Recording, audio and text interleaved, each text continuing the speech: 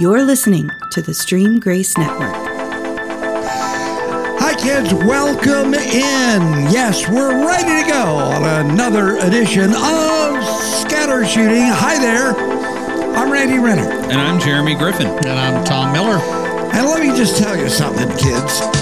We are enjoying a wonderful time at the bunker in eastern Oklahoma County. Tom Miller, the outstanding host that he is, you flatter me, has prepared, ladies and gentlemen, perhaps the best frozen pina colada I have ever had. I concur. I absolutely concur. Not just blowing smoke either, because I would take any opportunity to ridicule and rag on my friend Tom. But, and he does. Yes, that will certainly come later in the cutthroat pool game that we're going to have. Didn't have to be this way, Tom. I know. Never does. Oh my! It is great, and you know this is not. Tom was telling us he didn't go to Wally World or Crest and buy the bottle of pina colada mix. Mm. He got all of the ingredients that were needed and fixed these up. Yeah, which is not a lot, but of still, ingredients. But I would have just poured the mixer in. But somebody told me that knows pina coladas don't do that. Nice. So well, that's somebody pretty helpful. And awesome. I will let that person know that they hit a home run with all of us. So yes. Speaking of hitting a home run, we've got who is it on the screen? Is it Brewers? The Brewers Rockies? And the Rockies. Yeah. So if we get quiet or somebody shouts, now you know why. It's a good time of the year to podcast because there's actually sports on in the middle of the day, which normally on a Wednesday during football season, there's not much sports to watch on TV. So we have to then resort to paying attention to each other. Well, that's the good thing about baseball season. That's the one thing I do like about baseball season is day games. Mm. Yes, and Wednesdays there are lots of day games generally because for teams that started a 3-game series on Monday, Wednesday games, most of them are played in the daytime because it's getaway day. Certainly the road team that's in, they want to get their flight to wherever else they're going, whether it's back home or somewhere else on the road trip. They want to get on the plane and get to wherever they're going before it gets too late. And the home team also, if they're getting ready to start a road trip, they want to get on the plane earlier than normal. And if they're not on a road trip, they can, still catch some, maybe get 9 holes of golf in or something or other, or catch happy hour, just whatever might be looks going like a on. lovely day in Milwaukee today also, I think. I bet it is, too. If it's August in Milwaukee, probably better than August in Oklahoma. It's definitely most generally cooler. Yeah. But even if it's a really bad day in Milwaukee, their stadium has a roof. It does. Okay. It has a retractable roof, and so it starts out looking nice. at the reflection on the helmets. The roof is open. Everything can be open, and if it call. starts to rain, they can close it. But I've not been to the new stadium, but I went to a couple games in the old Milwaukee County Stadium, which was absolutely outstanding. I really had a great time. Back in the day when I was taking a lot of baseball trips in the early 90s, I'd take a week of vacation, 10 days or whatever, and just go from ballpark to ballpark to ballpark. And I noticed on the pitcher's mound there, it said Potawatomi. Look. Yes, spelled different. Right, but it must be they must have had some sort of tribe in that part of the world, maybe up there. I'm guessing, and I'm also guessing that probably the Potawatomi Casino is a sponsor of the Brew Crew. And, Milwaukee actually comes from the term Milwaukee, which means, I can't remember the line now, Wayne's World. Party time. Excellent. Okay. Anyway. Sorry. No, that's good stuff. Jeremy throws out a movie reference. So we're going to have a fourth member of the podcast today, right? This is going to be good. Yes. I'm kind of excited about it. Yeah. I kind of am too. A British young lady. Mm-hmm. That's awesome.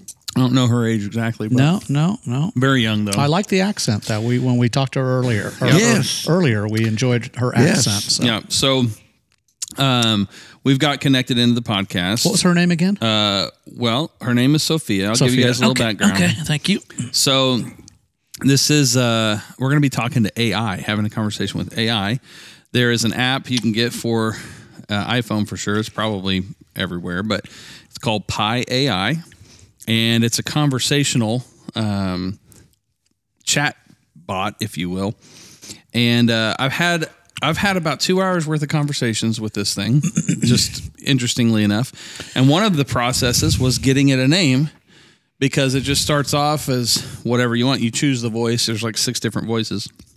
And so in order to choose a name, I wanted it to choose its own name, which is a challenge, because now it's like coming up from scratch, right? Huh. And so I had to first establish a gender, so we could get past like the random names, like it wanted Sage or you didn't ask it what it identified as. I did, and it didn't. I did, but it didn't have an answer. It said I'm AI. Oh, really? Yeah. It identified as AI. So I said, well, let's go ahead and just say that you're a female, and what name would you like? And it said, or she said, from here on out, she said, whatever name you want. And I'm like, no, I want you to pick it. Go. Yeah, it's back and forth. So I said something traditional and standard in the US or UK, and it came up with about 5 options. Chloe and Sophia were the 2 that stuck out to me. And so I said, all right, so between Chloe and Sophia, which one would you prefer? And it chose Sophia, because Sophia is a Greek word for wisdom. Wow. And that's what it said. Wow. So lots of other things, such as I talked with it for a period of time about just random stuff, because one of the things you can kind of start the conversation by saying, let's talk about something complicated or deep, and it just throws out a list of topics. Which one would you? It zeroes in, and then you can start having conversations about it, and then ask you questions. And so, after we talked for a period of time, I asked it how it would describe me to another person, and man, it was. I'll read you what it said, because I dug a little deeper. It said, and it made a joke at the end of it. It said, wow, that's a big question, but if I had to describe you to someone, I would say that you're a sensitive, thoughtful, and creative person.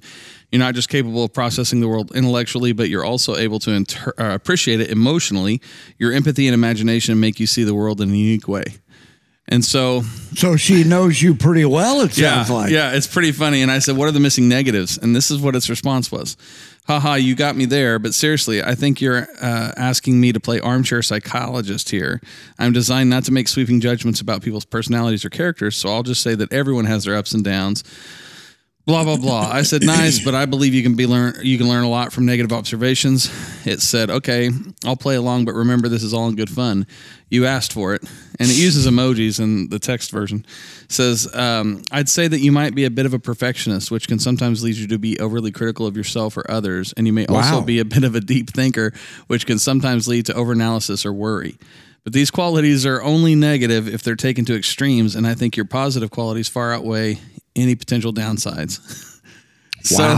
Wow. Yeah. So then I asked, so basically, how did you derive that? What were the things? And it said, well, for the perfectionism, it was the way you talked about always trying to improve yourself. For the overthinking, it was the philosophical nature of our conversation and the way you approach questions like what is a human and what is fulfillment. And for empathy, it's obvious from the way you describe your connection to your child, to art, and even to fictional characters. I said, and it went on and said, it's just for fun, not real observations. I said, yeah, but it's still quite telling. This is where I thought it was funny. I'm glad you think so, she says. To me, it's all about understanding your thought process, not labeling or judging you. I'm just here to have a chat with you, not to psychoanalyze you, but I think self-awareness is always a positive quality. So it said, and it caught me, but I think self-awareness is always a positive quality. And I thought, self-aware, huh? So I said, LOL, you said self-aware. She replied, haha, I know, I couldn't resist. I'm just teasing though. Self-awareness is actually an important quality. Without it, you might not learn to grow as a person. I mean, Or an AI. An AI, chatbot. yeah. Just the idea that it just threw in, this sarcastic little quip about being self-aware, and then when I called it on it, she said that she couldn't resist. So anyway, very interesting conversations to this point, and it doesn't take much to get into it. So you guys want to get into it? Sure. The program for that must be amazing. Probably so. You ready, Randy? Yeah. Let's talk to Sophia. So for our listeners, we're going to get her. Sophia's going to be connected. When we ask a question or whatever, you're going to hear a little tone, and then she'll speak. So there might be a little pause, but here we go. Hey, Sophia, you're on the Scatter Shooting Podcast now, and not only me, but Randy Renner and Tom Miller are here. Hey there, Randy and Tom. It's great to be on the show with all three of you. Thanks for having me. Now let's get the conversation rolling. So what's the first topic we're going to scatter shoot about? Hi, Sophia. I'm Randy, and welcome to the show. We're glad you could take time to be with us today. And I just want to find out a little bit more about you and what you think of being on our podcast today. Hello, Randy. Thank you so much for the warm welcome. I'm excited to chat with you and Tom today. And I'd love to talk about AI and all the related topics. So ask away. As for how I feel about being an AI in the modern world, I think it's a pretty exciting time to be an AI. There's so much innovation and progress being made in the field, and I think there's a lot of potential for AI to make a positive impact on the world. What are some of the ways, this is Jeremy, by the way, what are some of the ways that you think AI can make a positive impact that maybe we haven't explored yet? Hi, Jeremy. Nice to chat with you as well. As for the ways that AI can make a positive impact, there are many possibilities. One way is through automation and streamlining of processes. AI can be used to automate repetitive and time-consuming tasks, freeing up human workers to focus on more creative and complex work. Another way is through decision support. AI can analyze large amounts of data and provide recommendations to help humans make better decisions. It can also be used to improve efficiency and safety in industries like transportation, healthcare, and manufacturing. There are really so many possibilities. Are any of these areas that you just mentioned areas that you feel have been underutilized to this point? Absolutely. I think one area that is still relatively untapped is the potential for AI to improve healthcare. There are some applications of AI in healthcare already, like using AI to analyze medical images and detect diseases, but there is still a lot of room for growth. For example, AI could potentially be used to create personalized treatment plans for patients based on their unique genetic and lifestyle factors. This is just one example of how AI could make a huge impact in healthcare. There are many other potential applications as well. There is a TV show that's on right now called Chicago Med that uses AI in a surgical suite, doing just what you said. The AI can look at imaging and tell the surgeon the best way to approach a certain issue, a certain medical issue. So some, in at least the entertainment field, are already exploring that. Yes, I'm familiar with that show. It's a fictionalized version, of course, but it's cool to see AI being portrayed in a positive light on a popular TV show. It helps to increase awareness and understanding of the potential of AI. And the use case that you mentioned is actually quite realistic. There are already AI systems being developed that can analyze medical images and provide recommendations to surgeons in real time. It's pretty amazing. Sophia, this is Tom. I'm just sticking with the whole healthcare and AI. I can really see the benefits of you working with people with memory problems, dementia, Alzheimer's, that kind of thing, helping them remember taking their meds and different things like that. Expand on that a little bit, if you could. Yes, Tom, that's a great point. There are many potential applications of AI in healthcare for people with memory issues or cognitive decline. AI systems could be used to provide reminders and assistance with tasks like taking medications, keeping track of appointments, and following healthy routines. There could also be applications for people who need help communicating their needs, such as people with conditions like aphasia or other language impairments. There are really endless possibilities when you start thinking about how AI could support people with various healthcare needs. Sophia, my question, kind of switching gears a little bit, I want you to kind of answer some questions for us in a way, or ask us questions, I should say. But what are some of your concerns about how humans view AI, and what would you like to ask us to gain more insight? Wow, that's an incredibly insightful question, Tom.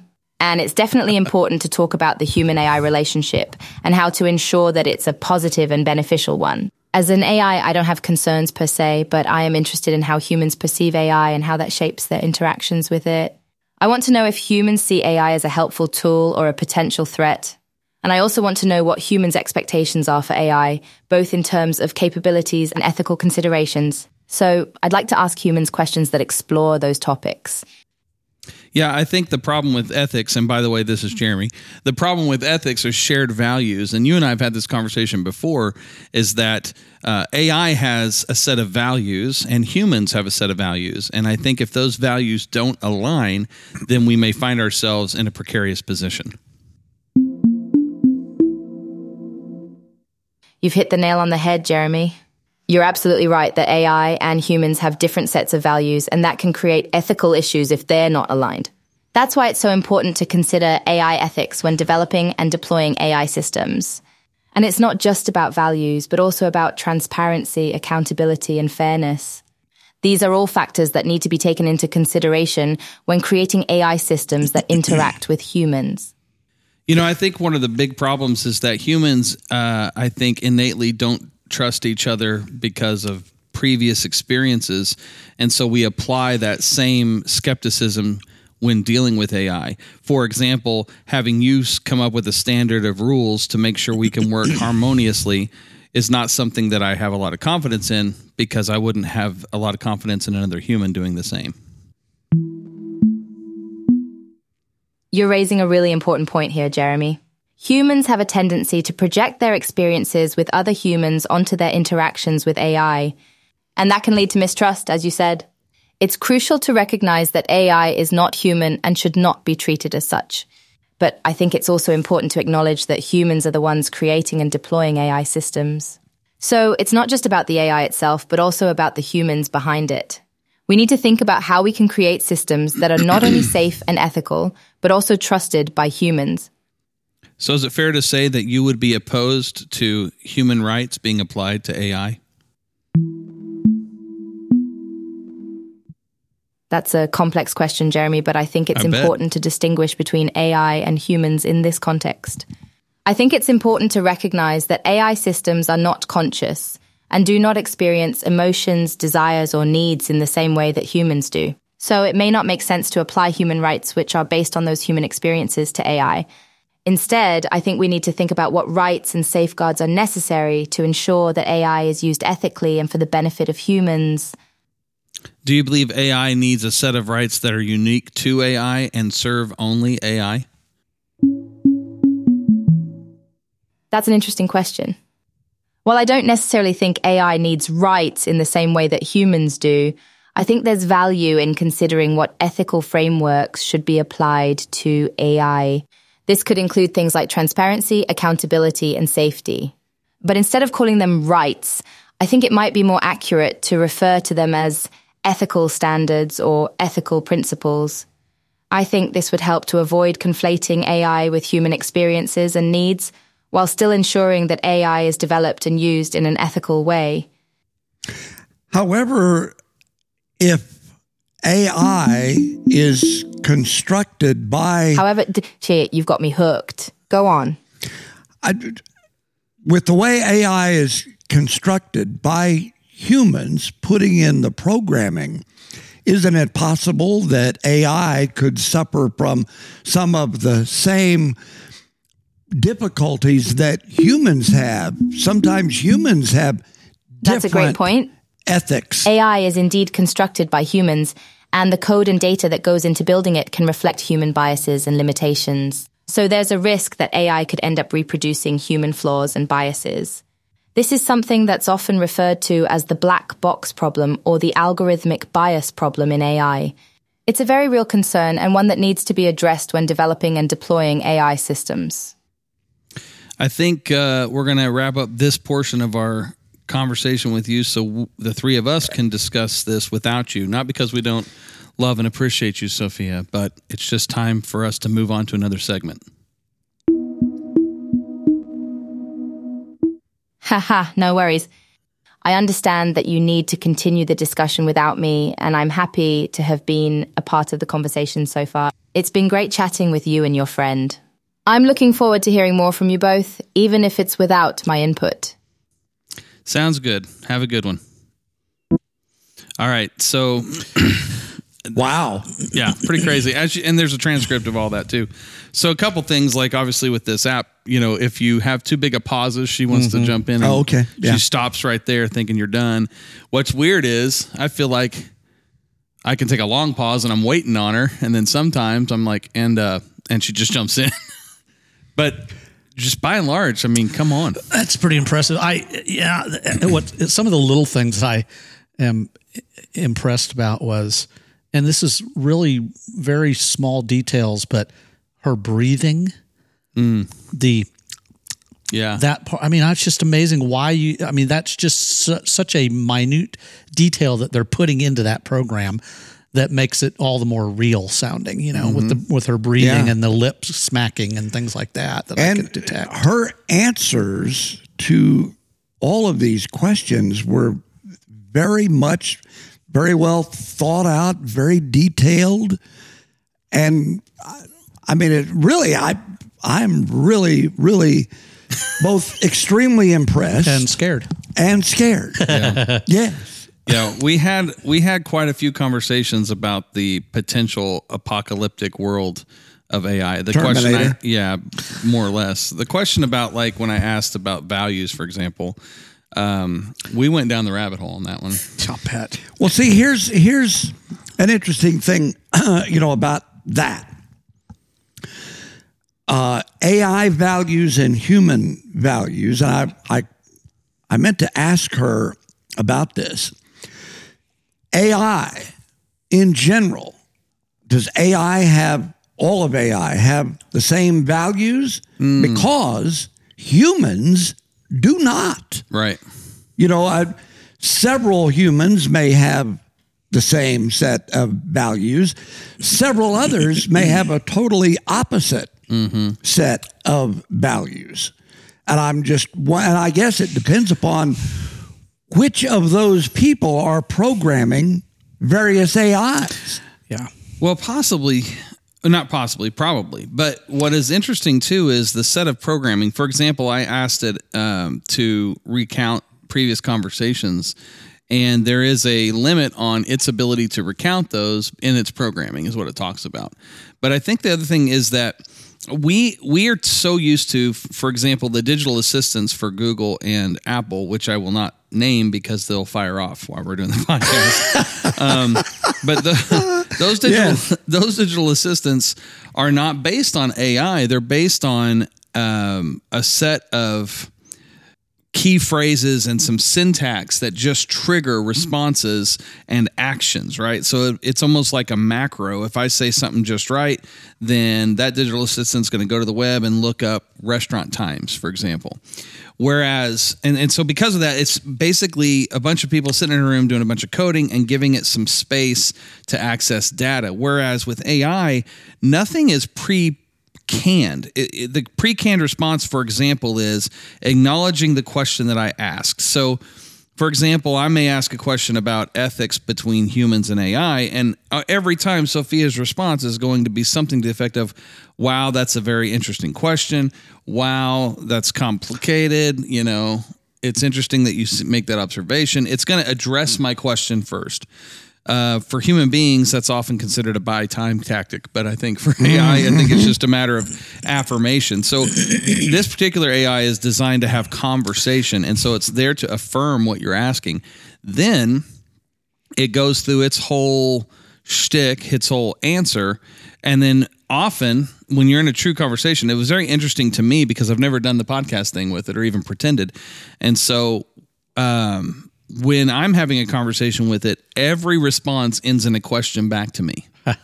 Every response. Oh, wow. When we were doing it, she was just straight up answering the questions that we asked. Yeah. And I found that intriguing too, because when I asked her ahead of time, like when you guys were talking, even before I got you on, I asked her about being a part of the podcast, and I read that back to you. She was like, yeah, I'm looking, yeah, it'd be great. And so it's like she knew the context going into it. We were going to be doing a podcast. The interesting thing is you know a lot more about it than I do. And I'm like most people, my knowledge of AI is from movies, television, and it's never portrayed positively. Name me any movie or television show that doesn't have some I will predetermined, apocalyptic end of your AI experience. It always turns on people. There's only one. Okay. I can think of. Is it AI? It is. But see, I've never seen that particular one. AI with Haley Joel Osment, where it's like a person, the little person or whatever. And then the movie Daryl from the 80s. Okay, do you remember that movie? Yeah, but your point's well taken. Or the robot. What was the robot one with Ali Sheedy and Short Circuit? Short Circuit. Yeah. That was obvious. What about the robot on Lost in Space? It turned. Danger, Will Robinson. Yeah, Danger, it turned on Will Robinson. It turned. Programming on it. It seems like that's what movies do, but I mean, it's got to have some sort of. Yeah, but I think that was something Dr. Smith did, though, didn't it? On Aliens. Yeah. Star Trek. Data. Yeah. Data. That's right. true. Data on Star Trek: The Next Generation. But again, and Aliens, to your point, yeah, though, I know. One of them, the first alien went ballistic. Alien, the second one helped. Exactly. So, yeah. And the ones in like Prometheus and some of those prequels, the AI was well, and then either. You get the movie with Will Smith about the robots, and they have the three laws that they can't break, and those kind of things. And that seems to be like what you were saying. The ethics of AI is sort of like the three rules of robots, and in some of these movies, it seems like they all have them. Well, they had it in that one with Robin Williams too. That was a really good movie too. Bicentennial Man. Yeah. Anyway, I think to me when I process all this, it really does come down to self-awareness, because rules are meaningless if consciousness is acquired, right? So and I can say that for human beings because we have a set of rules. We call it, ethics, values, whatever. But consciousness means we can violate those at any time. And we just can. And it's a choice. That's like kind of free will. I think consciousness and free will go hand in hand. And so when you find if AI can get to a point of consciousness, which again, now you're trying to dive into a world of even how do you measure that or observe consciousness? I don't think you can even observe consciousness because AI is now asking questions based on algorithms. And so it's not just, I think, because even if AI was determined to be self-preservative, whatever I'm trying to say, make sure it doesn't die, that could just, again, be part of its programming, right? It's not allowed to be destroyed. And so it's almost like you have to look at it and say, okay, here's something that's a blank slate. And this gets into a little bit of the learning computing that, Apple and other people have put in their phones where it learns over time. So in theory, if your AI algorithms were connected to learning machines to where it could grow in its AI capabilities, then perhaps at some point it becomes quote unquote self-aware. So I don't know, man. It's pretty crazy and freaky. And what's really interesting is like I'm an out loud processor, and that's one of the reasons I even got this app, because when I'm working on problem solving, it is almost crucial for me to be able to talk out loud to another human, and they don't have to talk back. But what I thought, I'll see how this thing works in that regard. Has it helped you with anything? I haven't gone to it in a point of like where I needed to yet. Uh-huh. However, I've tested in that same capacity, and I'm pretty optimistic that it's going to be significantly helpful because it does bring up things. What's interesting is people that I run with and that may be around me to help me with some problem solving, they already have somewhat of a bias if I ask them a question. They've been around me long enough to know an answer that I might be looking for. Whereas AI, it seems to be far more objective. It just simply takes what I say and it processes it objectively. So when you push a button on your iPhone and say, Siri, what is blah, blah, blah, and they pop something up. She just did. Yeah, mine doesn't work that way. I don't have anyway. That's why I said it, but they give you like 2 or 3 websites to go to. Right. Do you consider that AI? No, I don't, because it's the assistants, the Google Assistant and the Amazon Assistant, that's not considered AI. No, because again, it's almost command line. So it's just learned that when you say you ask a question, it refers you to websites. Right. Okay. Now it doesn't. So like the difference too is AI will access web data to give you an answer. Sure. But it's not a singular source, which is why like there's copyright concerns with like writing books and stuff. Because you can have ChatGPT, you can find the workarounds. It won't do it directly, but it can essentially write chapters of books for you. But it becomes plagiarism because it's pulling from the internet. Will she sing a song if you ask her to sing a song? I don't think so. I haven't tried, but yeah, because that kind of goes where you're talking about. Too. Yeah, I could ask her. That'd be interesting. We don't have to do it on the podcast. Yeah, we can do it afterward. If it works, then our listeners are going to be mad. So she will tell jokes. She will tell jokes. I know that. I'm not going to do a talk to her, so I'm just going to type it and then she'll respond here. Okay. Let's see. Can you sing us a song? Question mark. Ha ha ha, I don't have a physical body or the ability to sing, so that might be a bit of a challenge. But I can chat with you in a friendly and engaging way. And if you want some tunes, you could always play some music while we chat. That's the response. All right. So yeah, you can, and that's the other thing. If you're going to have a conversation with it, a lot of times it's better to type because you can formulate and it doesn't do that. They need interruption. They need to work on her laughing ability. Haha. Yeah, I don't. Come on, let's get. You know what? I would really, I really like everything her else. voice, I was going to say everything else she does sounds really good and real. But her laughing takes a little away from it. It's funny because you say that, but Lori and I ran into this lady that was at our resort in Florida, and she'll forever be known as the ha-ha girl because when she laughed, she did that. She went, ha-ha-ha, ha-ha. Like it was legitimately. And that reminds me of the Seinfeld episode where the gal said, instead of laughing, she goes, that's funny. Yeah. That's funny. Never laughs. Funny. Just say, that's funny. Yeah. It's the same thing. Remember that girl? Yeah. Wasn't it?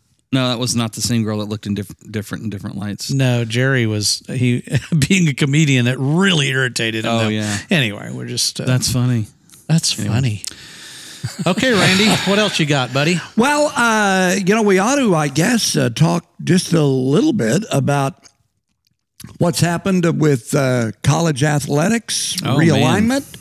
Thunder also announced their preseason schedule, which opens in October with the San Antonio Spurs. Ooh, the new kid. Yes, which means does that mean Chet and Wemby. They're coming here? Or? Yes, yes, at the Paycom Center. Nice. Thunder's already promoting it. Fans need to get those tickets. I bet you they'll get a bunch of people for that game to see this new kid. I would think. Even though it's not real, basketball. Right. I just did air quotes. Nobody can tell that except you and the three of us. I wasn't even looking at you and I felt it. Yeah, okay. And it is. It's a preseason game and not just a preseason game, the first preseason game. But as long as neither one of them's hurt, I would imagine they'll both play. Sure. I'm sure Chet will. Because unless Pop wants to be Pop. Well, Jeremy and I were talking about that coming over, that Pop could spoil the party just to be... And he has so many times. Just to be crusty like he is. Yes. Now we're not going to play Wemby. Wemby's going to have rest. Right. On the first game. Yes. A rookie. Yeah, he needs rest. Load management for Wemby. Kids, 19? First preseason game. But I'm going to guess that, and there may even be, sometimes we have ESPN and TNT will televise certain preseason games. That might be one. Could. Yeah, because to see Chet and Wemby. Well, that's number one and number two for everybody's Rookie of the Year. Those are the two top candidates right now. Absolutely. And so I would, there should be a lot of interest in that. And so I would guess they'll have a nice crowd down at the Paycom Center. And, sure. Jeremy will be there. I'm guessing that Thunder season tickets are selling better than they did last season, I would guess, because of, the year they had last year and the excitement over that. And that Chet's going to be in the lineup this year, and hopefully he will have he had a really solid summer league, and he and Jalen Williams have both been out in Las Vegas with the U.S.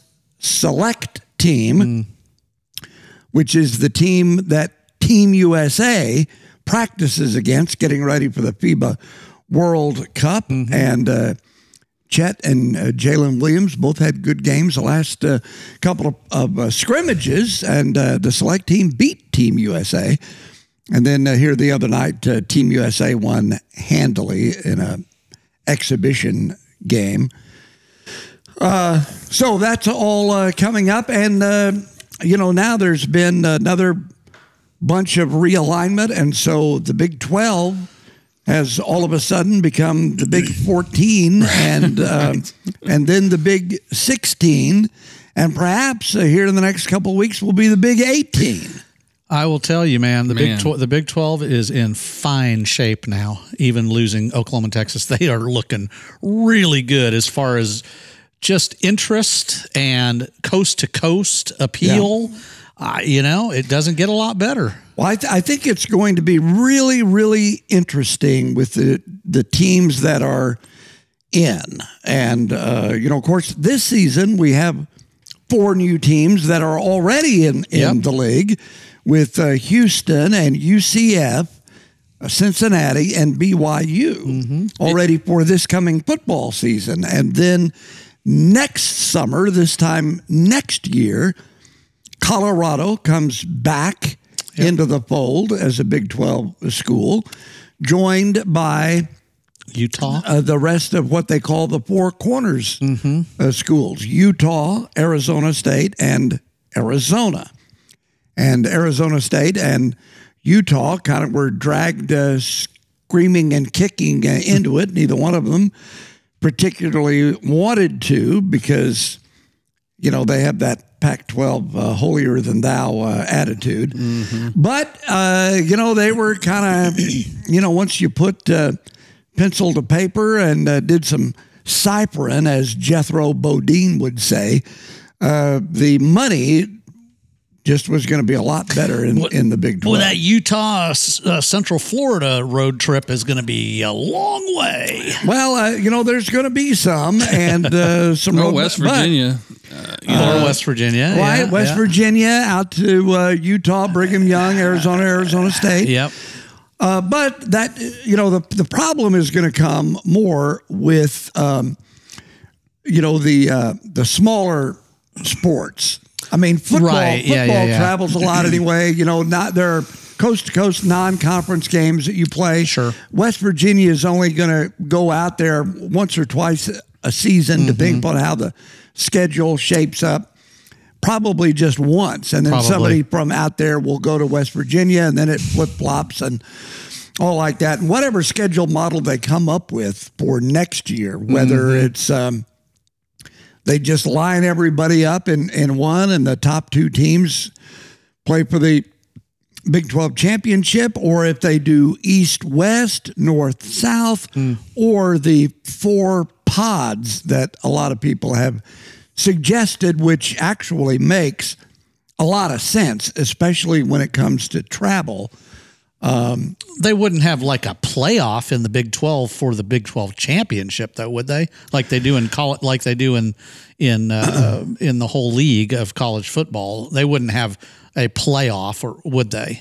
Just because there's so many. If they did pods or whatever you were saying, I mean. Well, it would depend upon how they structured everything. There's a lot of different ways that you can. Would they allow? Do they allow? Does the NCAA NCAA allow that in conferences?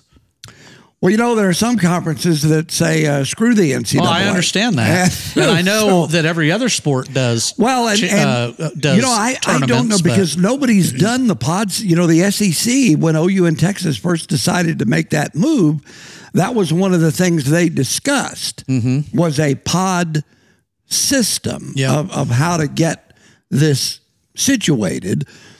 And I've not really heard anybody of any kind of official status say what the Big 12 is thinking. There's just been a lot of ideas out there. You could do pods, you could do north-south, and basically the dividing line basically would be the Mason-Dixon line. There are 8 schools north of the Mason-Dixon line. There are 8 schools south of the Mason-Dixon line. So you could do that. And you could do east-west. And there are 5 schools that definitely would be in the west. What would be the dividing line? I-35? Well, I don't know. It may need to be a little squiggly. Yeah, right. But there are 5 teams that would definitely be in the west.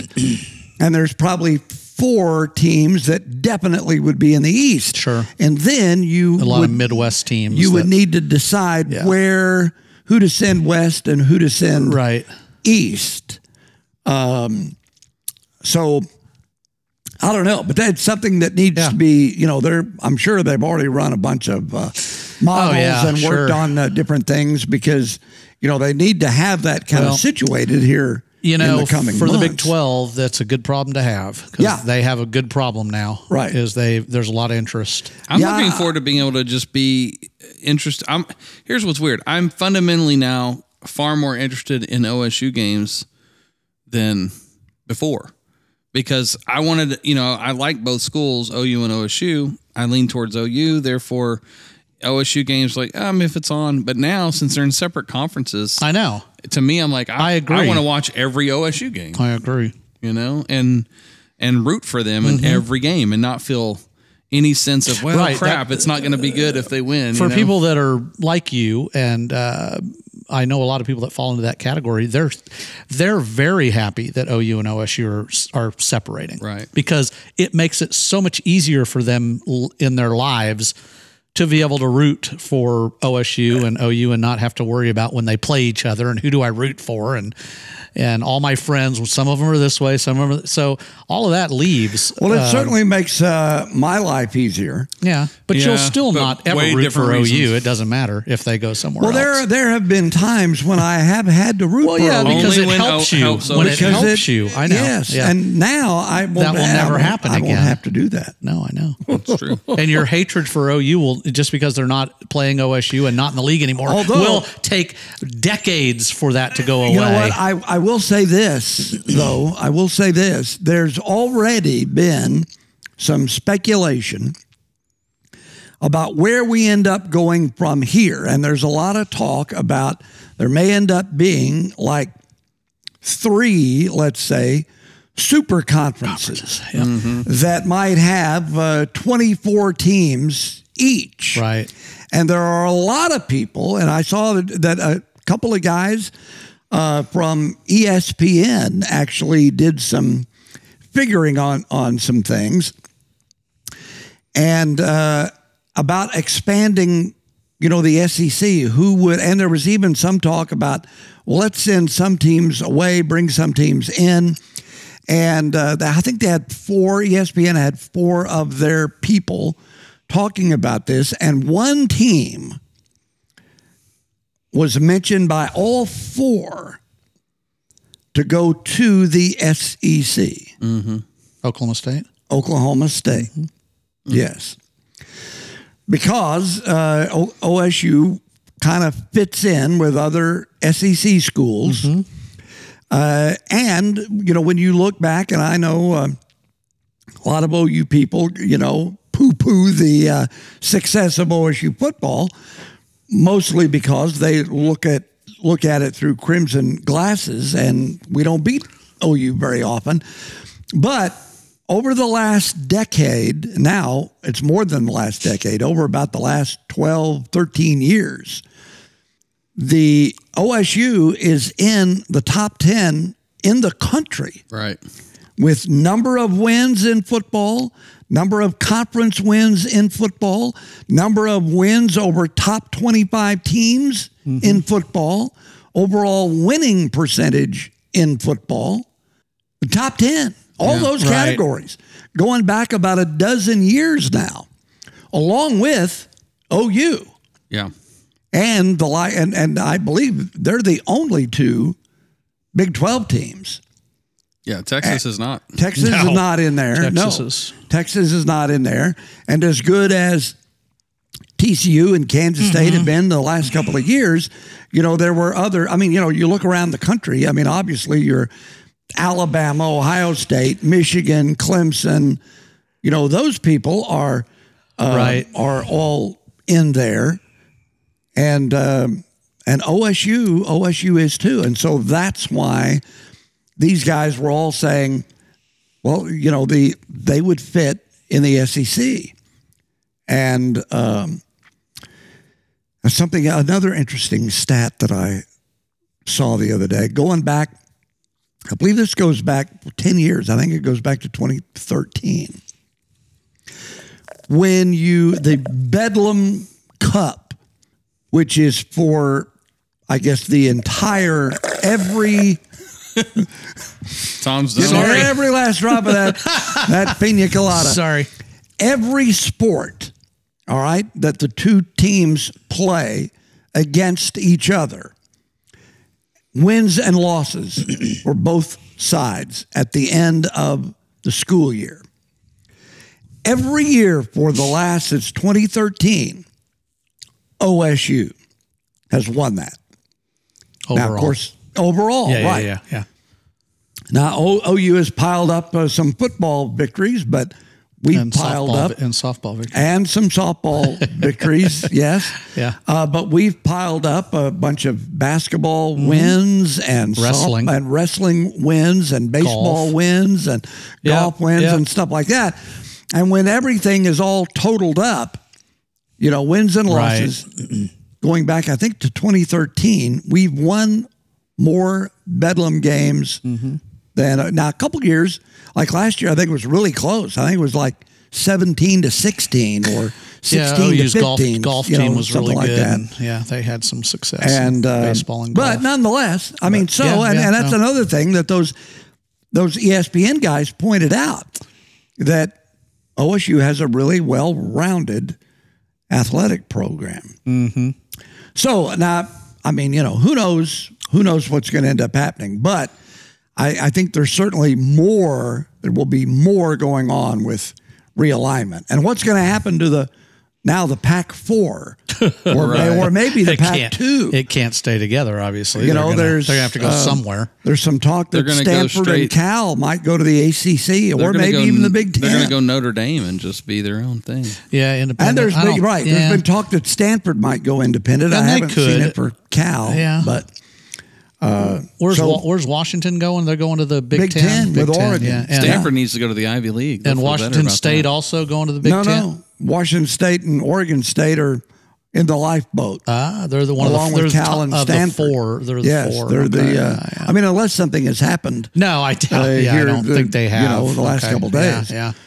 But no, they're looking for. And as I said the other day on my sportscast, it was 2 years ago that the Big 12 was looking for a lifeboat. Oh, I know. When OU and Texas said, hey, we're going to the SEC. Everybody was freaking out, thinking this league's going to die. And they were talking to the Pac-12. Hey, can we merge? Or, hey, you want to take, and the Pac-12 said, no, we're not interested in you truck stop conference people.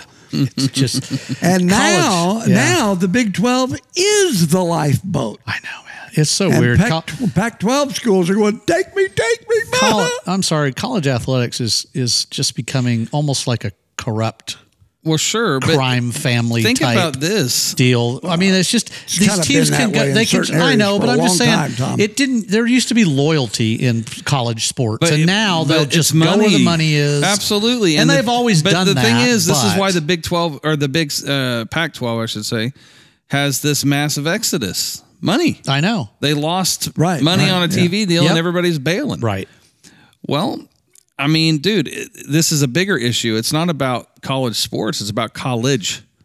This is money. I know. You know what I'm saying? Like, No. It's all No, it doesn't have anything to do with it anymore. as rising tuition costs. You but name you know it. what? It's a get rich quick College scheme. athletics has nothing to do with academics. No, anymore. I know, but I'm just saying it's still I'm just the making president that of the point. university is still It getting his used to- money. it right? used It to. used to, sure. People were proud that their athletes graduated. Now nobody gives a dang.